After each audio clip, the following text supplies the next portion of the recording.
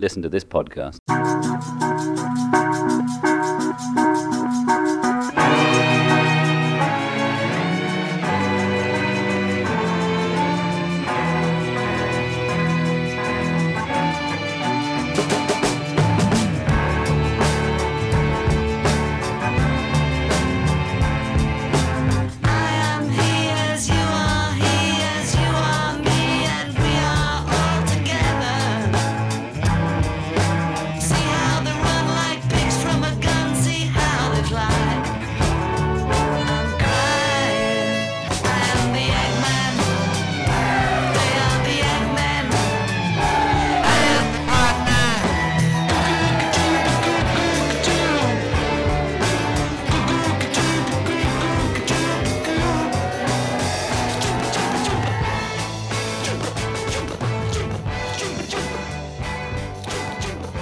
Hello, and welcome to I Am the Podman, a Beatles podcast review.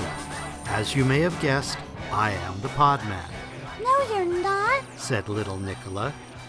I Am the Podman will take a magical look at podcasts about the Beatles and review them for accuracy, production value, and entertainment value, and then answer the question, is this podcast worth listening to? As always, I'm recording in studio number 2 at Shabby Road Studios. Number 2, number 2, number 2. Which when turned back to front, sounds suspiciously like, "Turn me on, Podman. Turn me on, Podman. Turn me on, Podman." And yes, I know that would sound much better in stereo, but George Martin insists that the first 4 podcasts be in mono. Thank you for listening, and please don't forget to like and subscribe, preferably before you listen to the show. Thanks again for listening. A splendid time is guaranteed for all. Hello, my name is Dave Dexter, and for some reason you're listening to I Am the Podman, a Beatles podcast review. This is episode 2, the Podman's second podcast. Okay, that was great, thank you. I named it, you know. Yeah, thanks, good day. I don't really care for rock and roll or podcasts. Right, cheers. They used to call me Poindexter. Right, get out. turn me on, Podman. Hello, Fab fans. It's your favorite potty mouth, the Podman, ready to ring out the old, ring in the new, with a quick look back at 2023. So I was talking, or the 2023 equivalent of actually conversing, with Dennis from Dinner with Greedo, who had a vidcast that's typically a short video version of a podcast where somebody fills their room with every Beatle collectible they can muster so they can flex and show what a fab expert they are, and then talk about something for 20 minutes while dropping hints that they have unnamed sources with inside information. I hasten to point out that Dinner with Greedo doesn't do any of these things, and Dennis actually has a very funny, informative, and interesting vidcast. By the way, if they aren't called vidcasts, I apologize, but I also, here and now, wish to copyright the term vidcast. Hey, if they can copyright three-peat. Anyway, Dinner with Greedo recently had a vidcast entitled 2023, A Bad Year for Beatles Fans. I pointed out that after Paul's announcement of a new Beatles song in June, the news was full of Beatles talk for the remainder of the year. The cheeky Macca accidentally said the song was made with AI. And that really got everyone to share their typically worthless opinions. Then there was release of the song itself on November 2nd. Everyone and their mothers was on media talking about it. The remixes of the Red and Blue just served to stoke the fire, for better or worse. That alone gave us a Beatle-filled 2023. But wait, there's more! Okay, so sadly enough, we didn't get the things we should have. A Rubber Soul Deluxe Edition, a Mind Games Deluxe, although that's apparently coming in June of 2024. But if you believe that, I've got a deluxe edition of Somewhere in New York City to sell you. No, really, I really want to get rid of that. Just kidding. No, really. A deluxe Band on the Run would have been nice, as would have a deluxe Living in the Material World. And quite inexplicably, another 50th anniversary set, Ringo's exceptional album Ringo. But we did get Ringo's Rewind Forward on CD, vinyl, and cassette, no less. We got two of my favorites. Sarcasm is my middle name. Yellow vinyl versions of Stop and Smell the Roses and Old Wave. And Ringo has also completed a new book entitled Beats and Threads, published through Julian's Auctions. And I said, no, no, no, no. We did get a few new Dark Horse releases and a half-speed master of the half-hearted Red Rose Speedway. But the best new merch, other than Now and Then, was in print. Several interesting books came our way in 2023, including Paul's 1964 Eyes of the Storm, and the amended release of the lyrics and softcover. Does that mean I have to buy it again? Oh well, at least my 52 versions of McCartney 3 complete the set.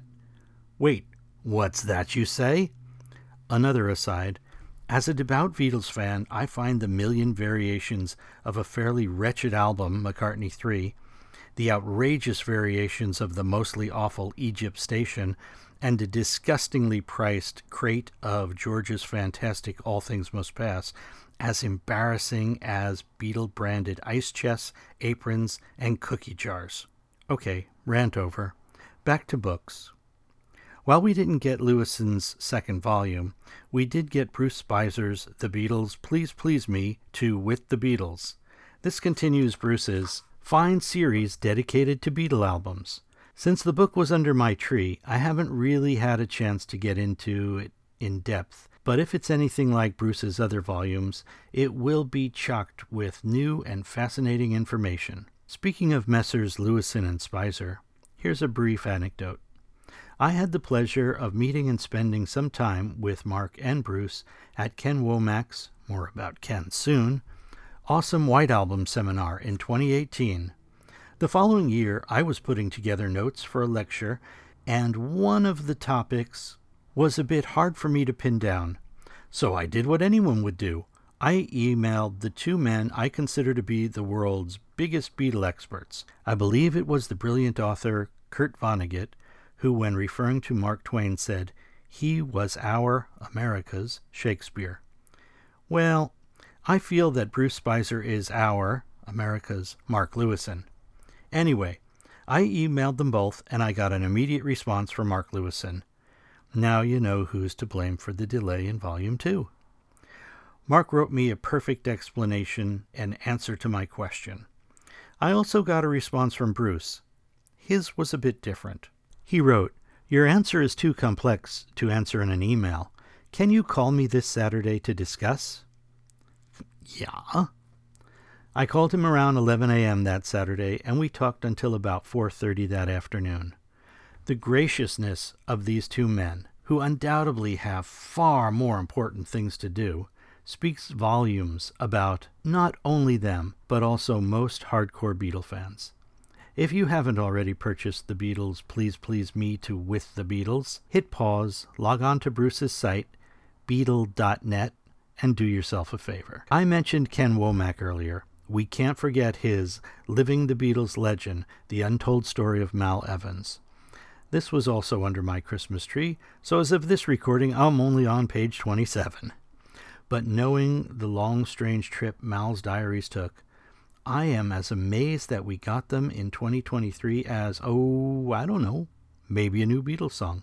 When I finish the book, you can bet it will get a review on the Media City segment of the podcast. Other books released in 2023 were Philip Norman's Harrison bio, Italian author Luca Perassi's Music is Ideas, Tony King's The Tastemaker, and a couple from Katie Kapurich, Blackbird, and The Beatles and Humor, which I'm very interested in reading. We also had a physical DVD of The Lost Weekend, A Love Story, which I've not yet viewed, however I am looking forward to seeing it. Apple TV gave us the 3-part series, John Lennon, Murder Without a Trial, which I will review later in the show. So while we didn't get some of the things we may have been expecting, 2023 did see the release of, among other things, the Mal Evans Diaries, in a manner of speaking, and Now and Then, the last Beatles song. I don't know about you, but I certainly can't complain. And remember, kids, watch Dinner with Credo, Andrew Milton's Parlogram vidcast, and listen to Chris Shaw's I Am the Egg Pod podcast. And you know that can't be bad. You know you should be glad. Yeah, yeah, yeah. Yeah, yeah, yeah, yeah. It's time to take a look at one of the top Beatles podcasts to come out of America, Robert Rodriguez' Something About the Beatles. Today I'll be reviewing episode 272, Born at the Right Time with Ray Connolly. 272 podcast. It boggles the mind.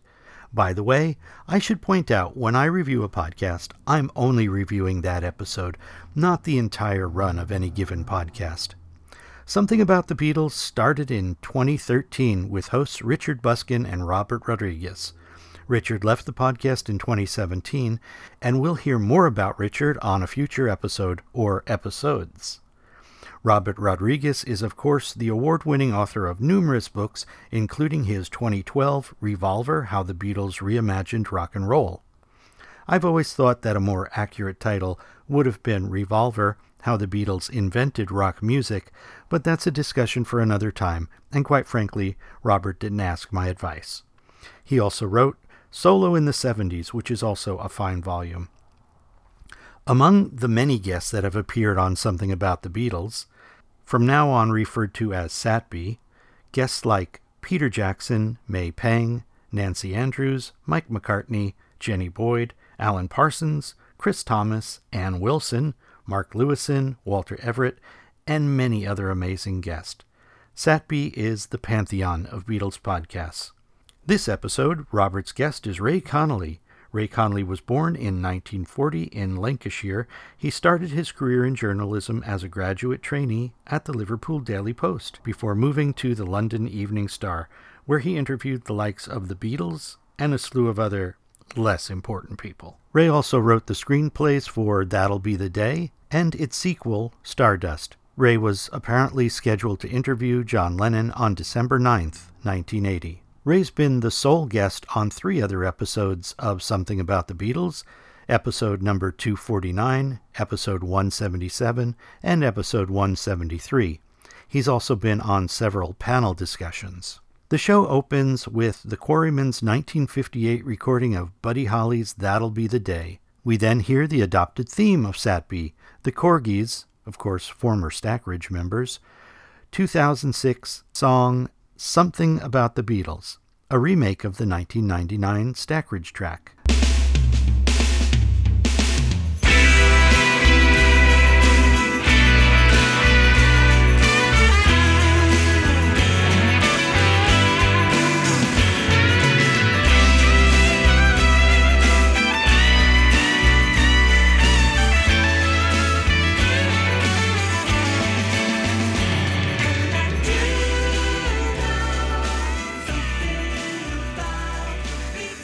Now, at the outset, Ray Connolly is a fascinating guest. Probably that's why he's been on so many times. But he's so fascinating that the podcast pretty much completes itself. That's not to say that Robert Rodriguez isn't a very good interviewer. Just the opposite is true. He's polite but pursues lines of questioning when appropriate. He virtually never steps on his guest responses, and just when I think to myself, oh, I wish he'd ask about this, that, or the other thing, he does. Anyway, Ray Connolly talks about his lengthy and close relationship with John, interviewing Elvis, Joni Mitchell, Bob Dylan, and Dusty Springfield, among others. Ray recounts that in 1969, John told him he was leaving the Beatles, but at John's request, he kept it under wraps until Paul's statement page in the McCartney album and the Daily Mirror's Paul Quits the Beatles headline. So even though that wasn't what Paul said or intended to say, the Daily Mirror reporter Don Short is the man who actually broke the Beatles up. That should please the Yokoites.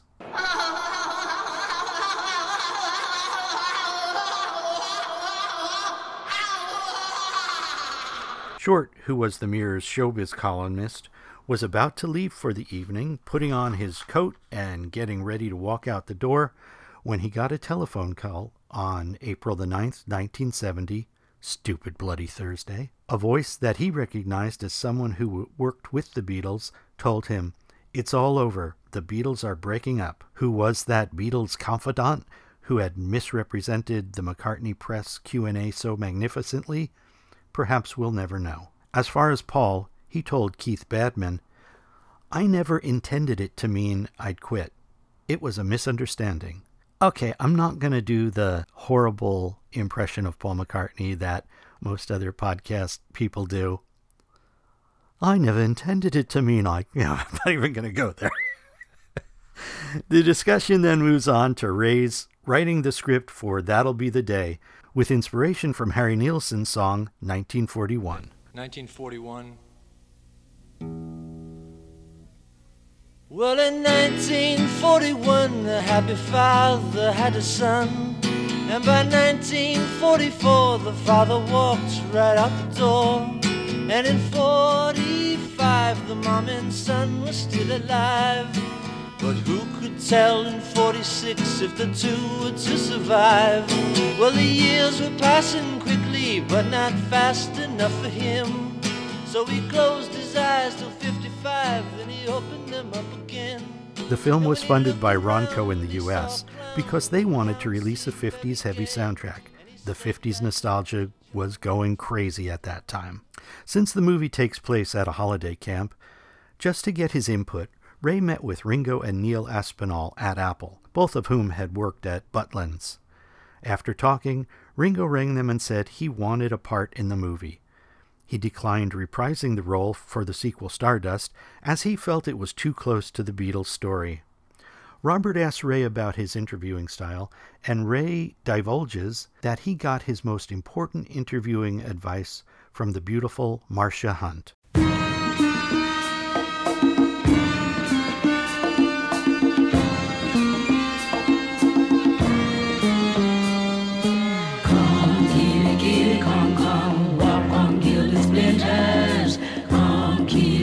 Come, walk on gilded splinters. Some people say they jive me, but I know they must be crazy.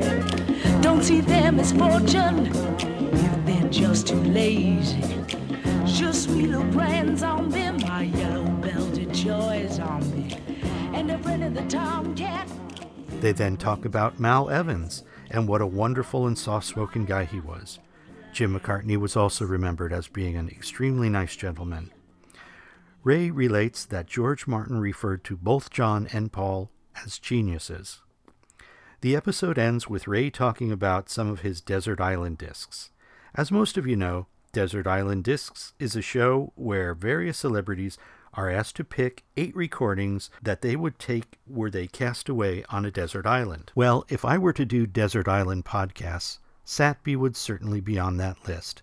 While the number of ads and their haphazard placement was rather annoying, I'm sure Robert had nothing to do with their placement. And in the high finance world of podcasting, it's a testament to the level that Satby has achieved that advertisers will buy time on a Beatles podcast. While there are some minor audio technical problems on occasion, they probably only would be noticeable to audiophile types.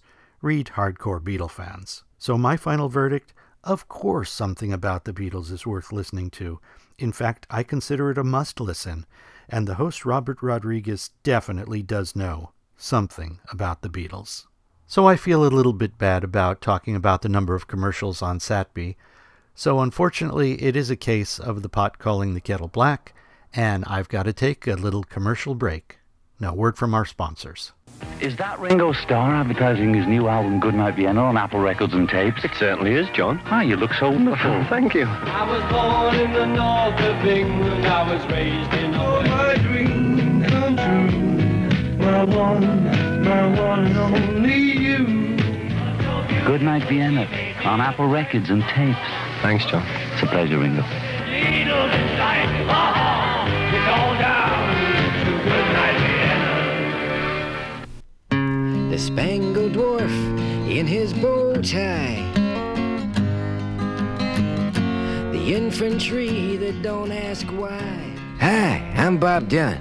Remember those fabulous 60s? The marches, the be-ins, the draft card burnings, and best of all, the music. Well, now Apple House has collected the finest of those songs on one album called Golden Protest, performed by the original artists who made them famous. You'll thrill to Society's Child by Janis Ian, Pleasant Valley Sunday by the Monkees, What Have They Done to the Rain by the Searchers, In the Ghetto by Elvis Presley, Silent Night 7 O'Clock News by Simon & Garfunkel, and who can ever forget this all-time classic?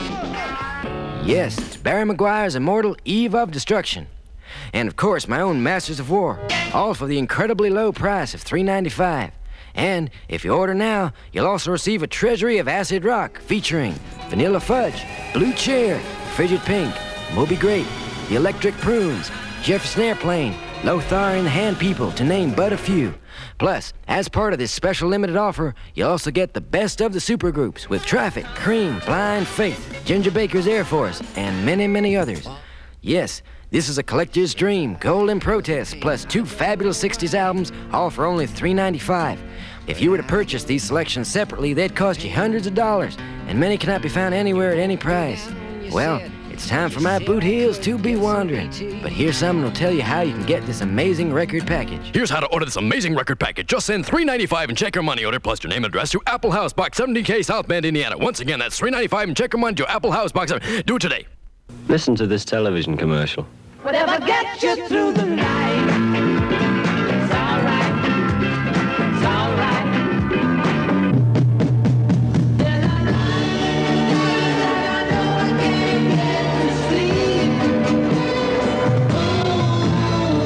You've been listening to John Lennon's new album, Walls and Bridges. Thank you, Ringo. It's a pleasure, John.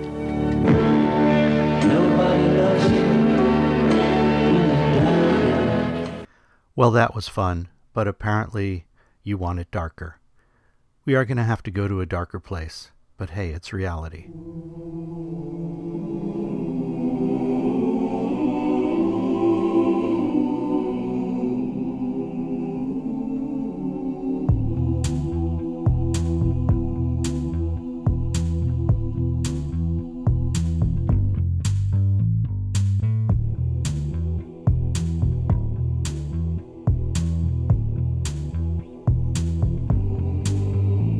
If you are the dealer, I'm out of the game. If you are the healer, means I'm broken and lame. If thine is the glory, then mine must be the shame. You want it darker, we kill the flame.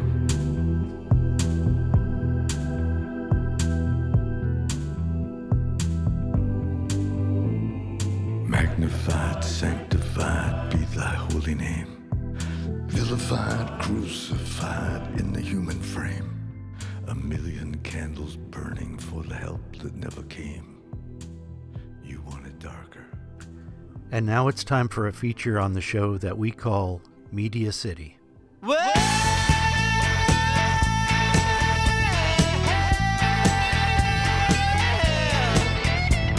I've been Meat City to see for myself. Well, I've been Meat City to see for myself. Been Meat City, just gotta give me some rock and roll. Today on Media City, we look at the 3-part series from Apple TV, John Lennon, Murder Without a Trial. John Lennon, Murder Without a Trial made its premiere on December the 6th, 2023 on Apple TV. I must say it's a bit odd seeing an Apple original at the start of each episode. The series is narrated by Kiefer Sutherland and is presented in 3 30 to 40-minute episodes. In addition to the usual talking heads, the show tells us that witnesses will be speaking for the very first time. The bizarrely Soviet agitprop opening is, I think, very, if not inappropriate, very unattractive to look at, and we get to see it 3 times. While I'm complaining, the editing of all the episodes is frankly dishonest to me and would be confusing to someone not as familiar with the source material. Scenes of John singing on the Mike Douglas show intercut with hysterical fans from Shea Stadium give the wrong impression, and unfortunately, this is repeated several times throughout the series. The other problem, something that I find very distasteful, is I think we get to see every photo ever taken of the murderer. Episode 1 is entitled The Last Day. It starts with the narration, "In the late 1970s, John Lennon retreated from the public eye, where he shut himself away." We know this generalization is mostly untrue, and it's a shame that the show carries water for this myth. We skip to Lori Kay talking about her December 8th interview with John, his last interview. "Let's try and make the 80s good." Prophetically, John talked about what we would call today identity politics. "We're broken up into fractured pieces, countries, sexes, races. It's a joke." In an oft-quoted line from this, his last interview, John heartbreakingly says, "I consider that my art won't ever be finished until I'm dead and buried, and I hope that's a long, long time." The concierge of the Dakota, Jay Hastings, is interviewed explaining that he's telling his story publicly for the first time, because time's passed. Dakota's doorman, Jay Manny, is also interviewed. He remembers a dumpy guy hanging around the entrance to the Dakota that afternoon, as fans always did. But Manny thought he looked out of place. And just some housekeeping. The name of the dumpy guy will never be uttered on this podcast. I will only refer to him as the murderer, an insulting title for a human stain. John left the Dakota at 4:30 to go to the studio. Ironically, he signed some autographs and headed off. Producer Jack Douglas recounts how positive and up John was and how much he was inspired by Sean. That night, after mixing Walking on Thin Ice, John left the studio and said to Jack Douglas, "I'll see you in the morning, 9 a.m. New York cabbie Richard Peterson was dropping off a fare at the Dakota and pulled up right behind John's limo. When John got out, Peterson saw the murderer and heard him call out, "John Lennon," and shoot. At first, Peterson thought they were filming a movie. Concierge Jay Hastings remembers John staggering past him saying, "I'm shot, I'm shot." Doorman Jay Manny recalls seeing Jay Hastings covered in blood, and then he saw John. I will say that seeing both of these gentlemen, both probably tough New Yorkers in their late 60s, get overcome with emotion when talking about this horrible night 43 years ago was what stayed with me from this otherwise not so memorable show. It's heartbreaking. NYPD's Peter Cullen was the first officer on the scene. Officer Herb Frankenhofer was next on the scene. He approached the victim and looks for a pulse and realizes it's John Lennon. Due to the severity of his injuries, they put him immediately into the police car and took him to Roosevelt Hospital. Interviews with the nurses and doctors reveal that they were unaware at first who they were working on. Eventually, they realized it was John Lennon.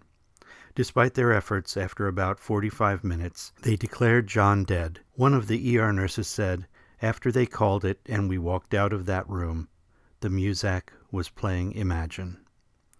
As the news spread, and ironically Howard Cosell told the world of John's passing, the crowds of mourning began descending on the Dakota, and in fact crowds were gathering all over the world. The episode then moves on to the arrest and questioning of the murderer. Episode 2, The Investigation. This episode starts with Elliot Mintz recalling stepping over the police tape, broken glass, and John's bloodstain on the entrance to the Dakota. Rough stuff. The international press descended on New York to get information on the murderer and the murderer. When asked if he understood what he had done, the murderer replied, "Yes, I killed myself. I'm John Lennon." The show moved on to talking about Catcher in the Rye, which always struck me as being an indictment of adolescent thinking. The police describe how the murderer had left items in the hotel room in which he stayed in a manner to provide some clues to his twisted thinking. A placemat with a picture from The Wizard of Oz, an 8-track tape of Runt, the Ballad of Todd Rundgren, a Bible open to the Gospel of St. John, and a few photos. We learn that the murderer's first attorney quit after a couple days. Ringo and Barbara are shown visiting the Dakota. They arrive at a service entrance unnoticed, but then it appears when they leave through the front entryway and have to make their way through a mob of mourners. Very strange. They talk a bit about possible conspiracies and the illegal surveillance of John by the disgraced Nixon administration. This mostly treads old ground, however. There is some interesting talk about MK-Ultra, a CIA experiment in which unsuspecting people were used in mind control experiments. We see Dr. Milton Klein, an expert in hypnosis, who was involved in this illegal program. Remember his name, because Dr. Klein visited the murderer in prison and became a part of his defense team. Interesting. We then get to hear from the murderer's wife's attorney, who suggested she have a press conference. Now this is strange. She said she was sorry that John Lennon had to die. What a strange way of putting it. I have no sympathy for the murderer's wife. This is not in the show, but she says as soon as she heard John had been shot, she knew her husband of 18 months was the murderer. How did she know? Well, a couple of months prior, the unemployed murderer came home from a trip to New York and told her he was going to kill John. He even acquired a gun. Now, gentle listeners, let's just suppose your spouse comes home from a trip with a newly acquired gun and tells you they were going to kill a famous celebrity, but got cold feet. Would you call the police? How about when your unemployed spouse tells you they are returning to the city 6,000 miles away where this celebrity lives? Would you call the police then? There's something evil and vile here. While I have no idea if the show attempted to get a present-day interview with the murderer's wife, I do notice that on December 26th of this year, she was guest on a podcast entitled Women Worth Knowing. Apparently, she's thinking of writing a book. Glad you're looking to make a few bucks off of this. Just disgusting. But back to the show. The murderer was found competent to stand trial, and his attorneys began to angle for the insanity play. They show the vigil in Central Park. They note that in the crowd of thousands, one attendee also has a copy of Catcher in the Rye in his pocket. His name was John Hinckley, Jr. Episode 3, The Trial. We get to hear from a member of the defense team, David Suggs, who seems to have a very cavalier attitude about the heinous act his client committed and a rather dismissive attitude about John Lennon. On the other hand, we hear from the state prosecutor, Kim Hography, who, like myself, announces he will not use the murderer's name and only refer to him as the defendant. The episode spends a great deal of time on the argument rational versus irrational, with defense attorney Suggs apparently unable to understand the difference between irrational and just plain stupid. They run through the sob story of the murderer's childhood and drug use, and we hear from Jessica Blankenship, an early girlfriend of the murderer who met him when she was 16 in 1971. She stated that the murderer was an excellent guitar player who really loved the Beatles, until John's more popular than Jesus comment. So I gotta call BS. If the murderer stopped loving the Beatles due to this 1966 statement, that's 5 years before she even met the murderer. On June 22, 1981, the murderer's trial begins. The crowds gather, but the trial never happens. The murderer pleads guilty. He claims that God told him to do it. A psychiatric evaluator who had nothing to do with the case makes the brain-dead statement. His attorney said he was insane. I don't know why the judge would say he wasn't. The judge isn't a mental health professional. Well, psychiatric evaluator, neither are the defense attorneys. The qualified psychiatrist evaluated him and determined he was competent to stand trial. The defense attorney Suggs relates that the murderer had a psychiatric episode in July of 1981, as if to confirm that the murderer was insane, conveniently forgetting that July 1981 is of no consequence. Sanity on December 8, 1980 is the legal issue at hand. The murderer was sentenced to 20 years to life in prison. Hopefully he will rot there. So when I review anything on my podcast, I commit to watch it, listen to it, read it, or whatever, twice. Once as a Beatle fan, and then again as a reviewer. The first time I watched the 3 episodes of John Lennon, Murder Without a Trial, I thought that other than a few tidbits of information that I didn't previously know, the series was fairly bad. But now that I've watched it a second time, I've changed my mind. It's not fairly bad. It's horrible. Aside from the sympathetic way the wife-beating murderer is portrayed, many of the peripheral interviews contain utterances of such extreme stupidity just thinking about them infuriates me. The show has taken an event that had a huge effect on many of our lives and soft-pedaled it to seemingly make us feel sorry for the vilest among us. So the real question is, can I recommend it? Well, I guess I haven't left much of a mystery there. While there are some new and interesting facts presented, I've kind of told you what those were in this review. The Dakota employees, the NYPD officers, the detective, the staff of the Roosevelt Hospital are all fascinating to hear from, and my heart goes out to all of them, still haunted by what they witnessed 43 years ago. But no, unless you want to take one of your worst memories and relive it in a poorly produced, dishonestly edited, and visually unpleasant 3-episode marathon, no, it's a visual equivalent of the lousy James Patterson book from a couple years ago. Skip it. A better use of your time would be to rewatch the 1988 Imagine John Lennon documentary by Andrew Solt. As one reviewer said, there is a tremendous power to this film. It has humor, poignancy, tragedy, and a sweetness that is hard to resist, kind of like the genius it portrays.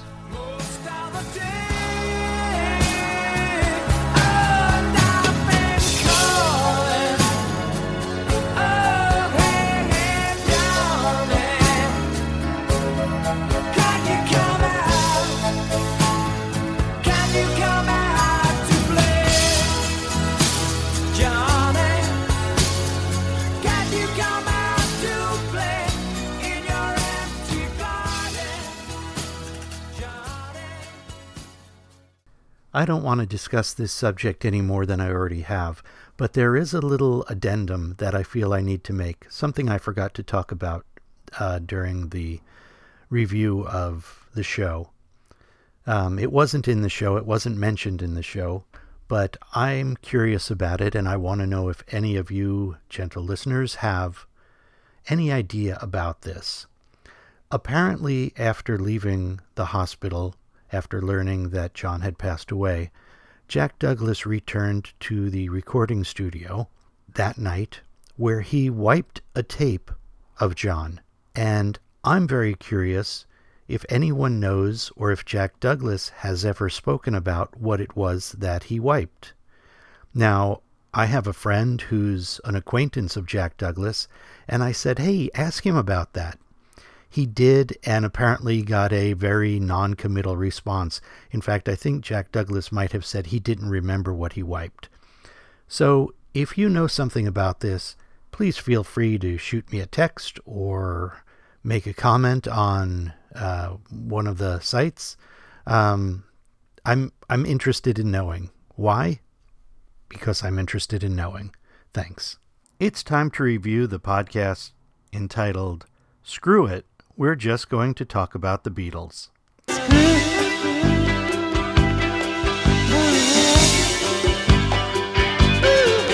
A listener suggested I review this podcast, which I admit, as far as I can remember, I've not listened to in the past. But since my listener said it was usually very funny, I decided to give it a go. Screw it, we're just gonna talk about the Beatles. Hello, this is a podcast. The name of this podcast is Screw It, We're Just Gonna Talk About the Beatles. Now, some might say, hey, that's a bad title, it's too long. But I say it's a great title because it is accurate in both content and tone. Content, on this podcast, we are just going to talk about the Beatles. And tone, that phrase, screw it, really gets across the fact that we don't have any good reason to do this. We're just going to do it anyway. My name is Will Hines. I am the creator and host of this podcast. I'm also an actor and comedian in Los Angeles. And let me be clear, I have no special qualifications to do a podcast on the Beatles, except that I love the Beatles. I love them a lot, and I love the music they made a lot. Now, a cast featuring 4 comedians talking about the Beatles. Great. What could possibly go wrong? The podcast started in 2017, and I'm reviewing episode 81. Give or take, they don't really seem to keep track. The one I reviewed is called Now and Then, the Beatles' Last Song. It seems that the podcast is at the mercy of the panelists' work schedule, as this episode, released on November 4th, 2023, is the only episode they've released in 2023, and only 2 were released in 2022. The panel consisted of Will Hines, the original creator of the podcast, and his friends Brett, Katie, and Joel. In this cast, they wanted to give their reactions to Now and Then. They tell the background of the song, they debate the For Paul story of the writing on the tape, then they go off on a silly tangent that John might have meant for Paul Stanley from Kiss. They follow up that there were 3 songs on the tape, actually there were 4. Then they can't figure out what Mal technology stands for. Will does have a great line when he says everyone asks him questions about the Beatles because he has a Beatles podcast and is therefore an expert. He said that equates to printing your own college diploma and saying, I'm official. Ow. That really hits hard, since that's what I did.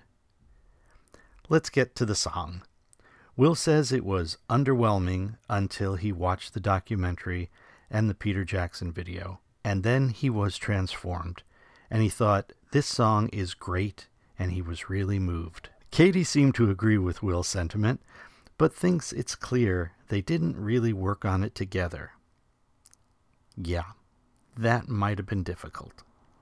She did say that she watched the documentary and it changed her feelings about the song. Joel was struck by the spareness in the song and stated the more he listens to it, the more he likes it, and he's so glad it exists.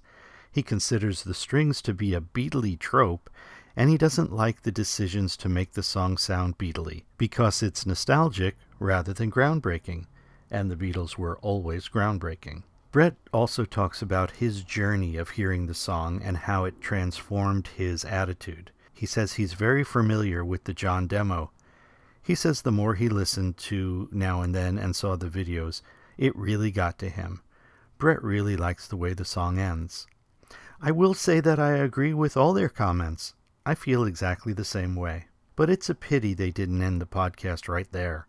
But instead they spend another 40 minutes just kinda not really saying anything. Should you listen to Screw It, We're Just Gonna Talk About the Beatles?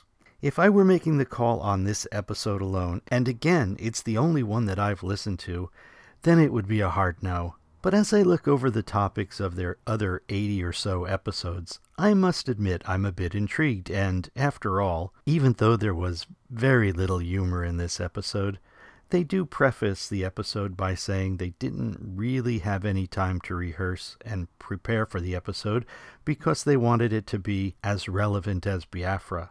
No, I'm the one who said as relevant as Biafra. Well, actually, I was quoting someone else.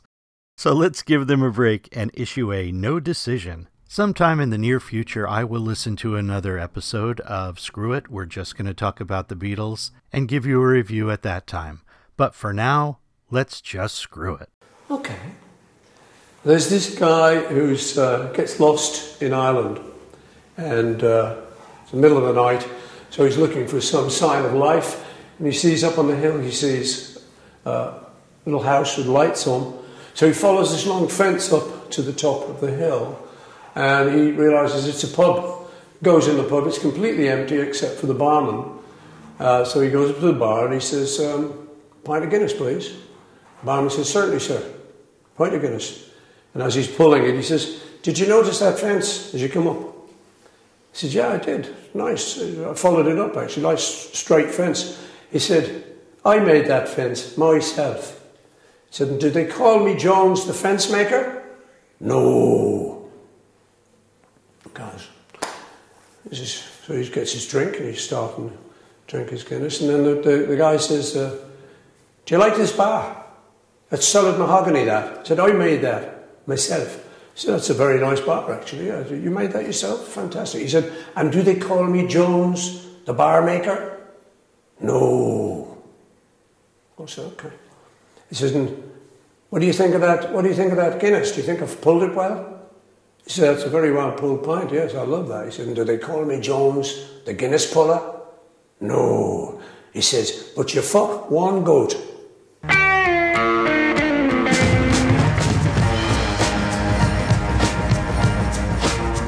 Thank you for listening to I Am the Podman, a Beatles podcast review. I hope you have enjoyed the show. Please remember to like and subscribe.